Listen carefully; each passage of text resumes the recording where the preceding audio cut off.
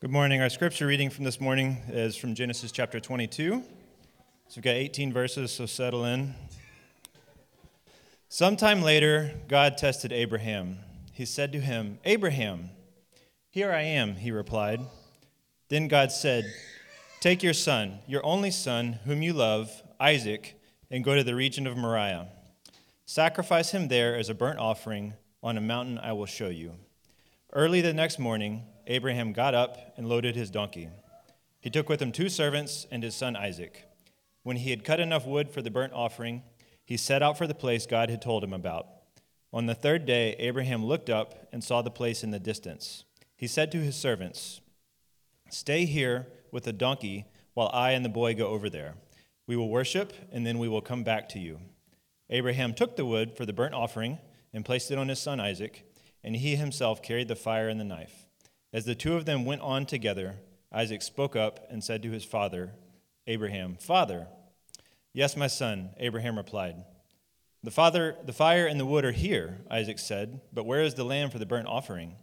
Abraham answered, "God himself will provide the lamb for the burnt offering, my son." And the 2 of them went on together. When they reached the place God had told him about, Abraham built an altar there and arranged the wood on it.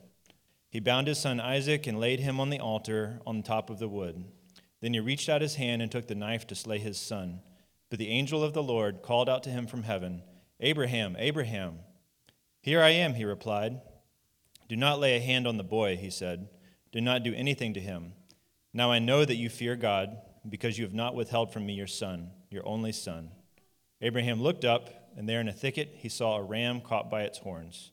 He went over and took the ram and sacrificed it as a burnt offering instead of his son. So Abraham called that place, "The Lord will provide." And to this day it is said, "On the mountain of the Lord it will be provided."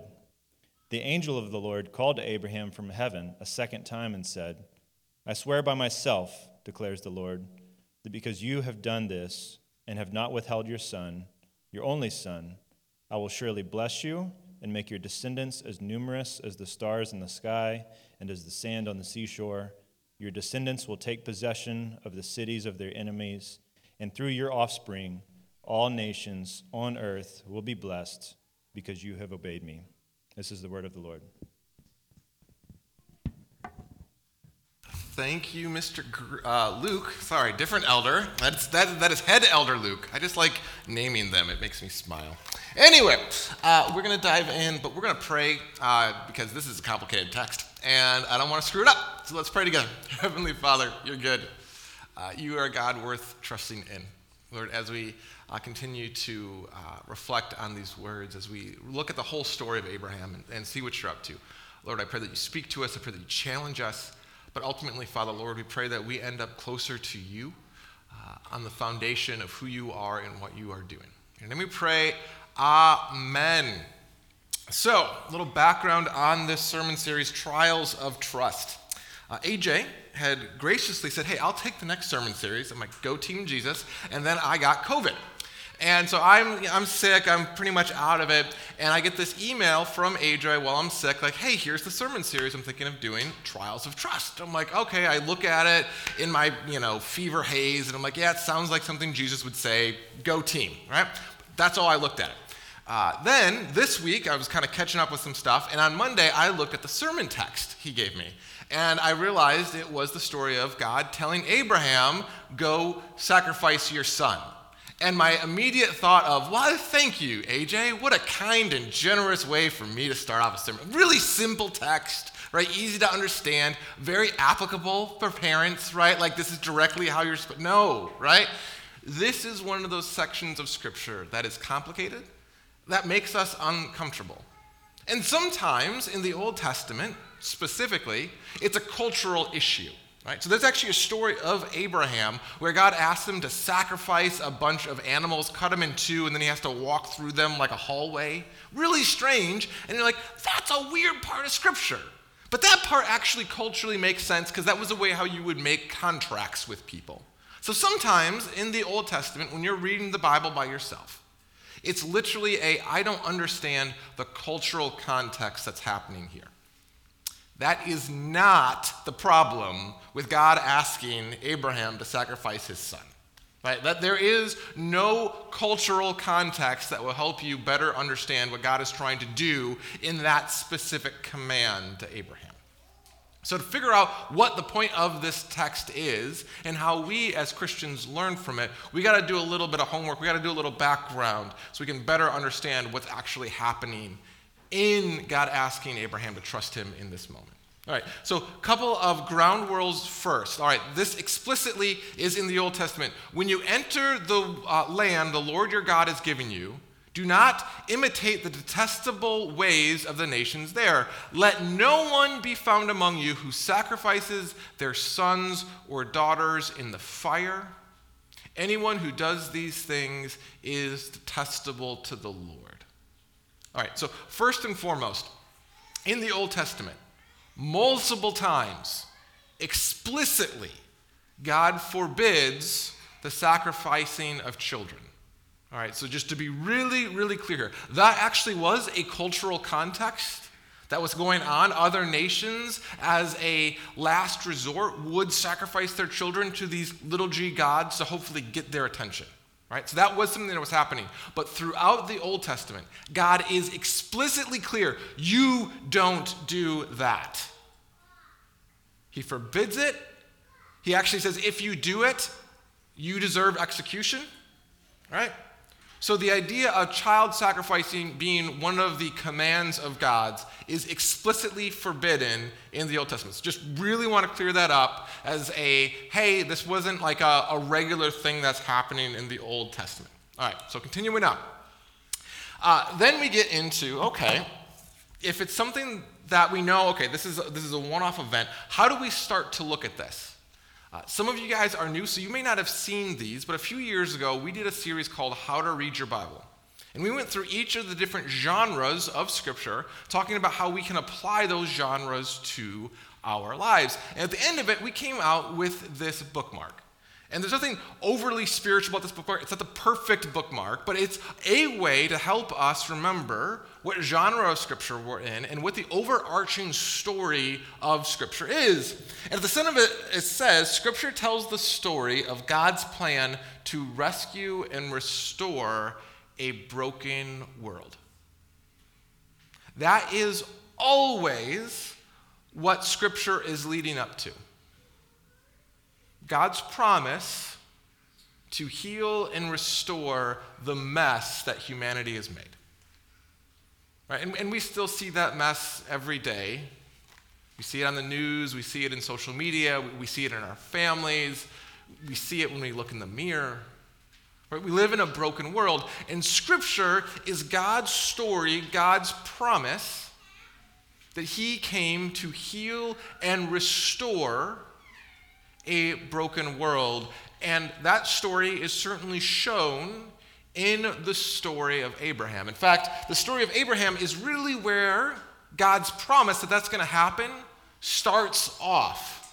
Abraham's story starts in Genesis chapter 12.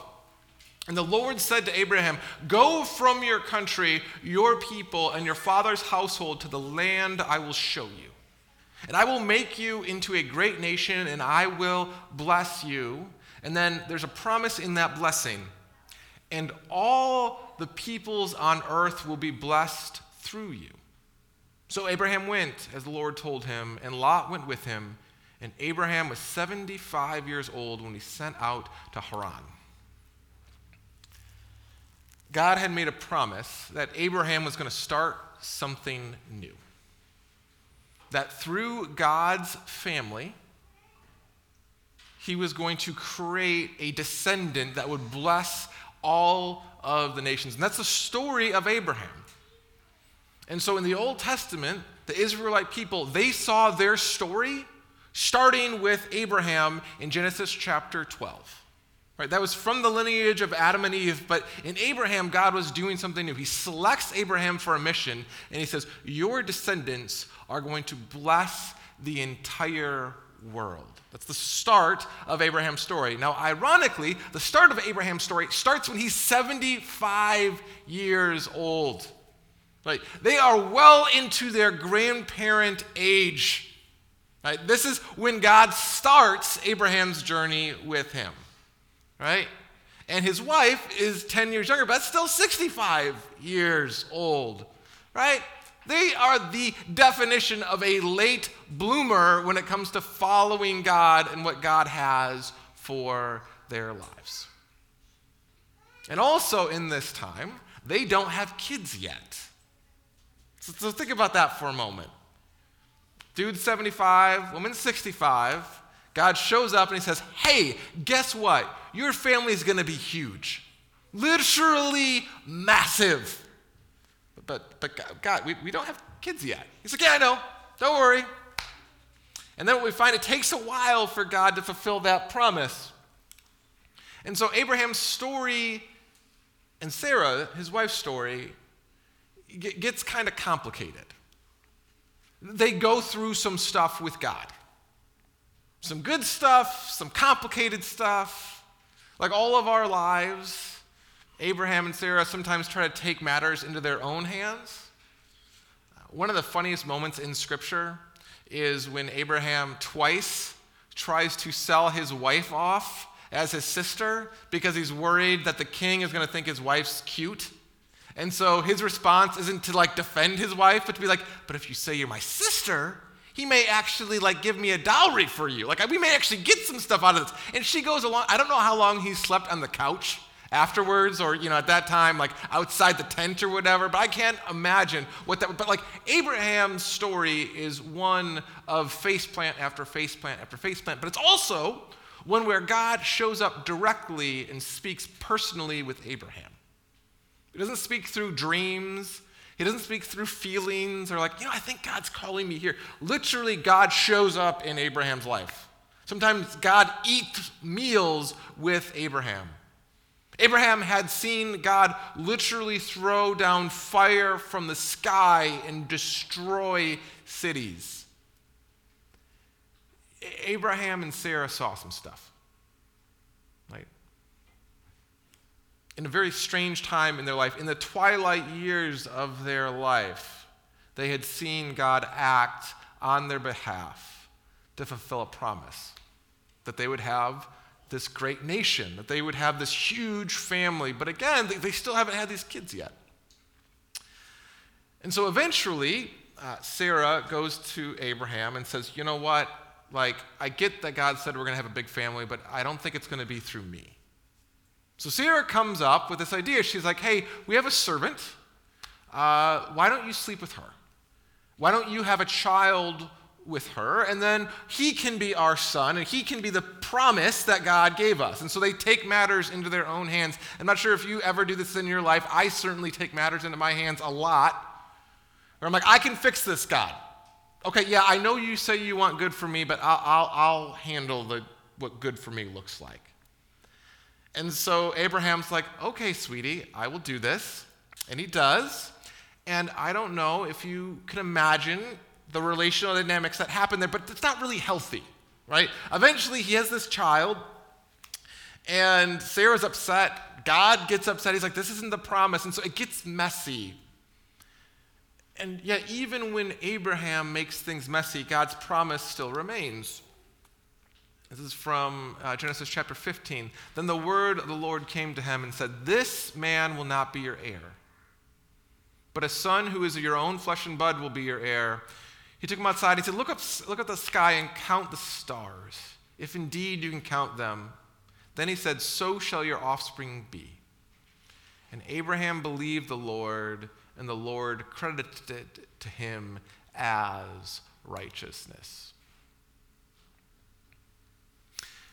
Abraham's story is like all of our stories, in the sense of there's a God who shows up in his life. He says, I have plans for you, plans that you can be a blessing to everyone you encounter. I have a way for you. And everyone is in this room because in part and partial you believe in that. And yet as we work through that faith, as we go through life, we face plant. And we take matters into our own hands. We let sin into the story, and sin does what sin always does. The only thing it knows how to do is break down relationships. That's it. That's all sin can do. It will break down your relationship with God. It will break down your relationship with other people, and it will break down your relationship with the physical world. That's the story of Genesis. We let sin into the story, and all of a sudden, the marriage couple, they're fighting. And we're fighting with the literal world, the soil, with death, and we're separated from God. And yet, even in Abraham's mistakes, even when he's not faithful to God, God is faithful to Abraham. And Abraham is able to remain in God's promise, remain in God's trust. Right? And eventually, they have the kid. Abraham was 100 years old when God fulfilled his promise that you will have a son. His wife Sarah was 90 years old. But again, he had another child, he had Ishmael, and that relational dynamic between the servant and the wife was getting messy and hard, and Abraham didn't know what that meant. But God, even then, was still fixing Abraham's mess. The matter distressed Abraham greatly because it concerned his son, but the Lord said to him, "Do not be distressed about the boy and your slave woman. Listen to whatever Sarah tells you, because it is through Isaac your offspring will be reckoned. I will make the son of the slave into a nation also, because he is your offspring." God says, I'm going to take care of both of your kids, Ishmael and Isaac. They will both become great nations, but the promise of what I am going to do through your descendants will run through Isaac. This great nation that I promised you that will be a blessing to all people. The whole world will be blessed through Isaac's line. And that's really important in the story of the sacrifice of Isaac. Because God had explicitly told Abraham, Isaac, the son, is where the promise, where the future, and where the life is going to come from. And Abraham had seen God fulfill his promise again and again and again, even when Abraham was doing his best to get in the way, to jam up the story, just like how sometimes we get in the way of what God's trying to do, and yet he still is faithful to us and loves us and forgives us and opens a way forward for us. God fights for his people, right? And we actually get a little glimpse of what Abraham was thinking when God says, all right, I need you to go up to this mountain and sacrifice your son in the New Testament. One of the best ways to figure out problematic or uncomfortable texts in Scripture is to see if other areas of Scripture help translate what's actually happening. And in the book Hebrews, we actually get to find out what Abraham is thinking when God asks him this thing. By faith, Abraham, when God tested him, offered Isaac as a sacrifice.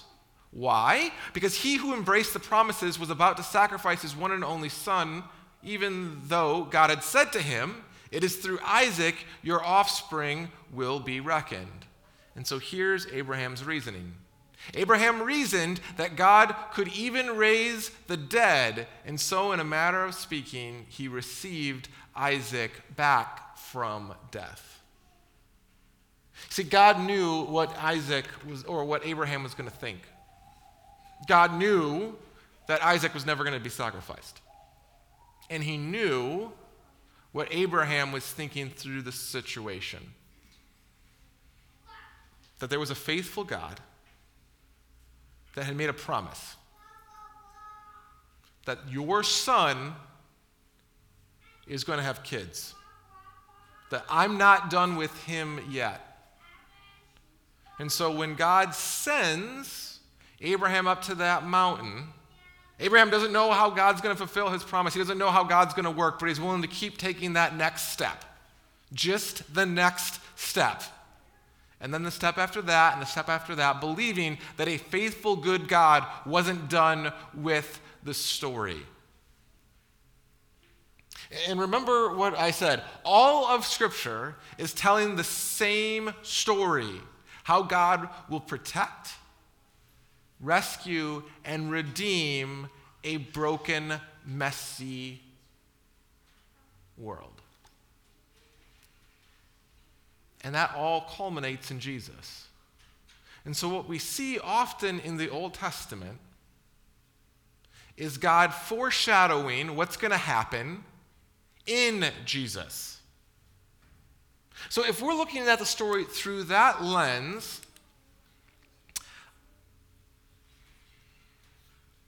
hold on, I want to go just a little bit further. Does the story of I need you to sacrifice your one and only son remind you of anything? Does that foreshadow anything? That the nation that will be a blessing to all, that your descendants will bless the whole world through a sacrifice of your one and only son. It's pointing to Jesus. Explicitly, a direct line from saying, hey, the way that this family is going to bless the world is going to be through a sacrifice. That's why Jesus' story in Matthew and in Luke starts off with a genealogy that points back to saying, hey, the promise that God made in Genesis chapter 12, that your family will be a blessing to the entire world, directly connects to who Jesus is and what he came to do. And so it makes perfect sense that in John's gospel, for the law was given through Moses. Grace and truth, though, came through Jesus. No one has ever seen God, but the only Son, who himself is God and closest with God in relationship to the Father, has made him known. Are you willing to sacrifice your one and only son? God asked Abraham. Because God was willing to do it. Our Father was willing to sacrifice our brother to redeem and restore a broken world. The story of Scripture is very clear. It doesn't play pretend that everything is okay. And we know that. We know when anxiety starts to bubble up in us, when we're listening to the news, when we're seeing what's happening across the world, when armies are building up on borders, and you just start to feel your heart kind of constrict. Or you get the phone call from the doctor that the test came back. Or you're in a relationship and you can watch it deteriorate in front of your eye. We live in a world that's broken. We live in a world that by ourselves, we were never going to be able to build a stairway tall enough to get us into heaven. And so God flipped the script. And he said, I'm willing to send my one and only son that you may have a relationship with me. That you don't have to be by yourself. How far are you willing to go, he asked Abraham, for this plan? Because God was willing to go to rather extreme lengths for us. And as we talk about trials of trust,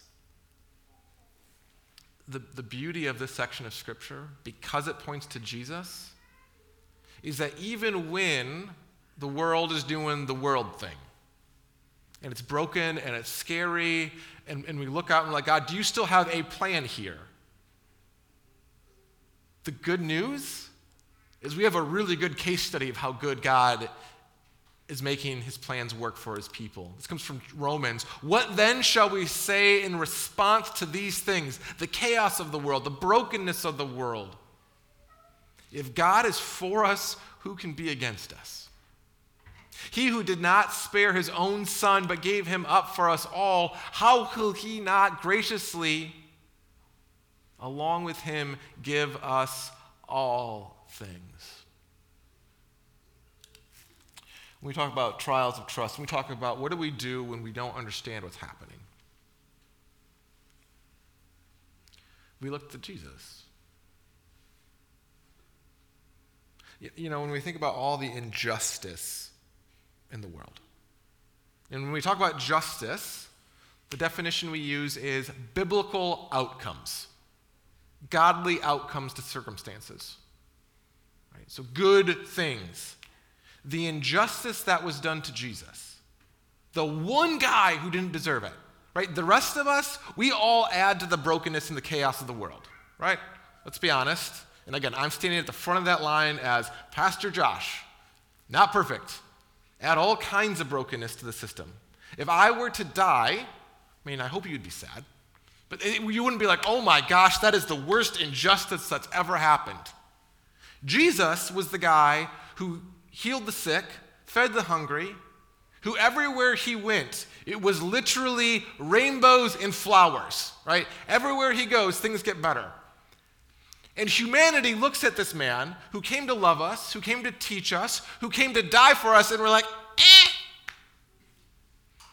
no, we're good. And not only are we good, but we really need to make sure we take care of you. So we put him to death. Right? That is the great injustice.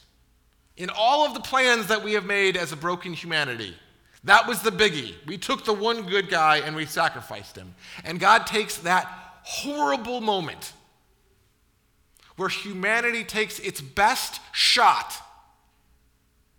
to take out God's hero. And God turns that injustice into the redemption and the restoration of all of us.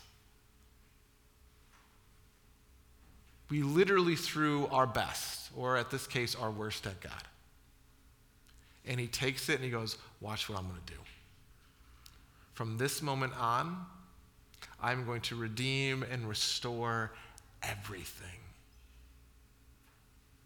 Every moment, I'm going to start to repair all the broken relationships sin has destroyed. First with us and God, that we can have a relationship with our Father. Literally, when Jesus breathes his last breath, the curtain that would separate God's people from God in the temple rips in half because all of a sudden we have a relationship with God. No, we don't have to worry about having intermediaries. We have a God who says, I want you, and I want to be in relationship with you, and I want to be your Father. But then he starts to repair relationships with each other, the relationships that sin has marred. He says, hey, I want to start restoring those. I want to start reconciling those. And he says, look at the world.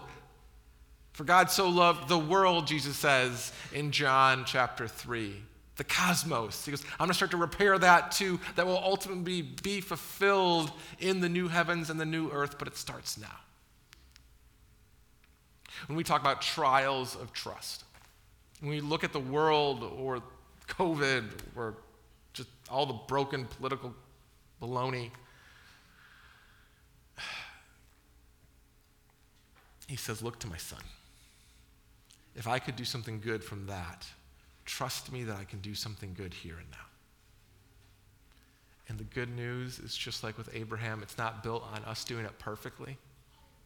The foundation that we stand on isn't our own righteousness, our own right relationship, but instead it's the right relationship we get because of the descendants of Abraham culminating in Jesus.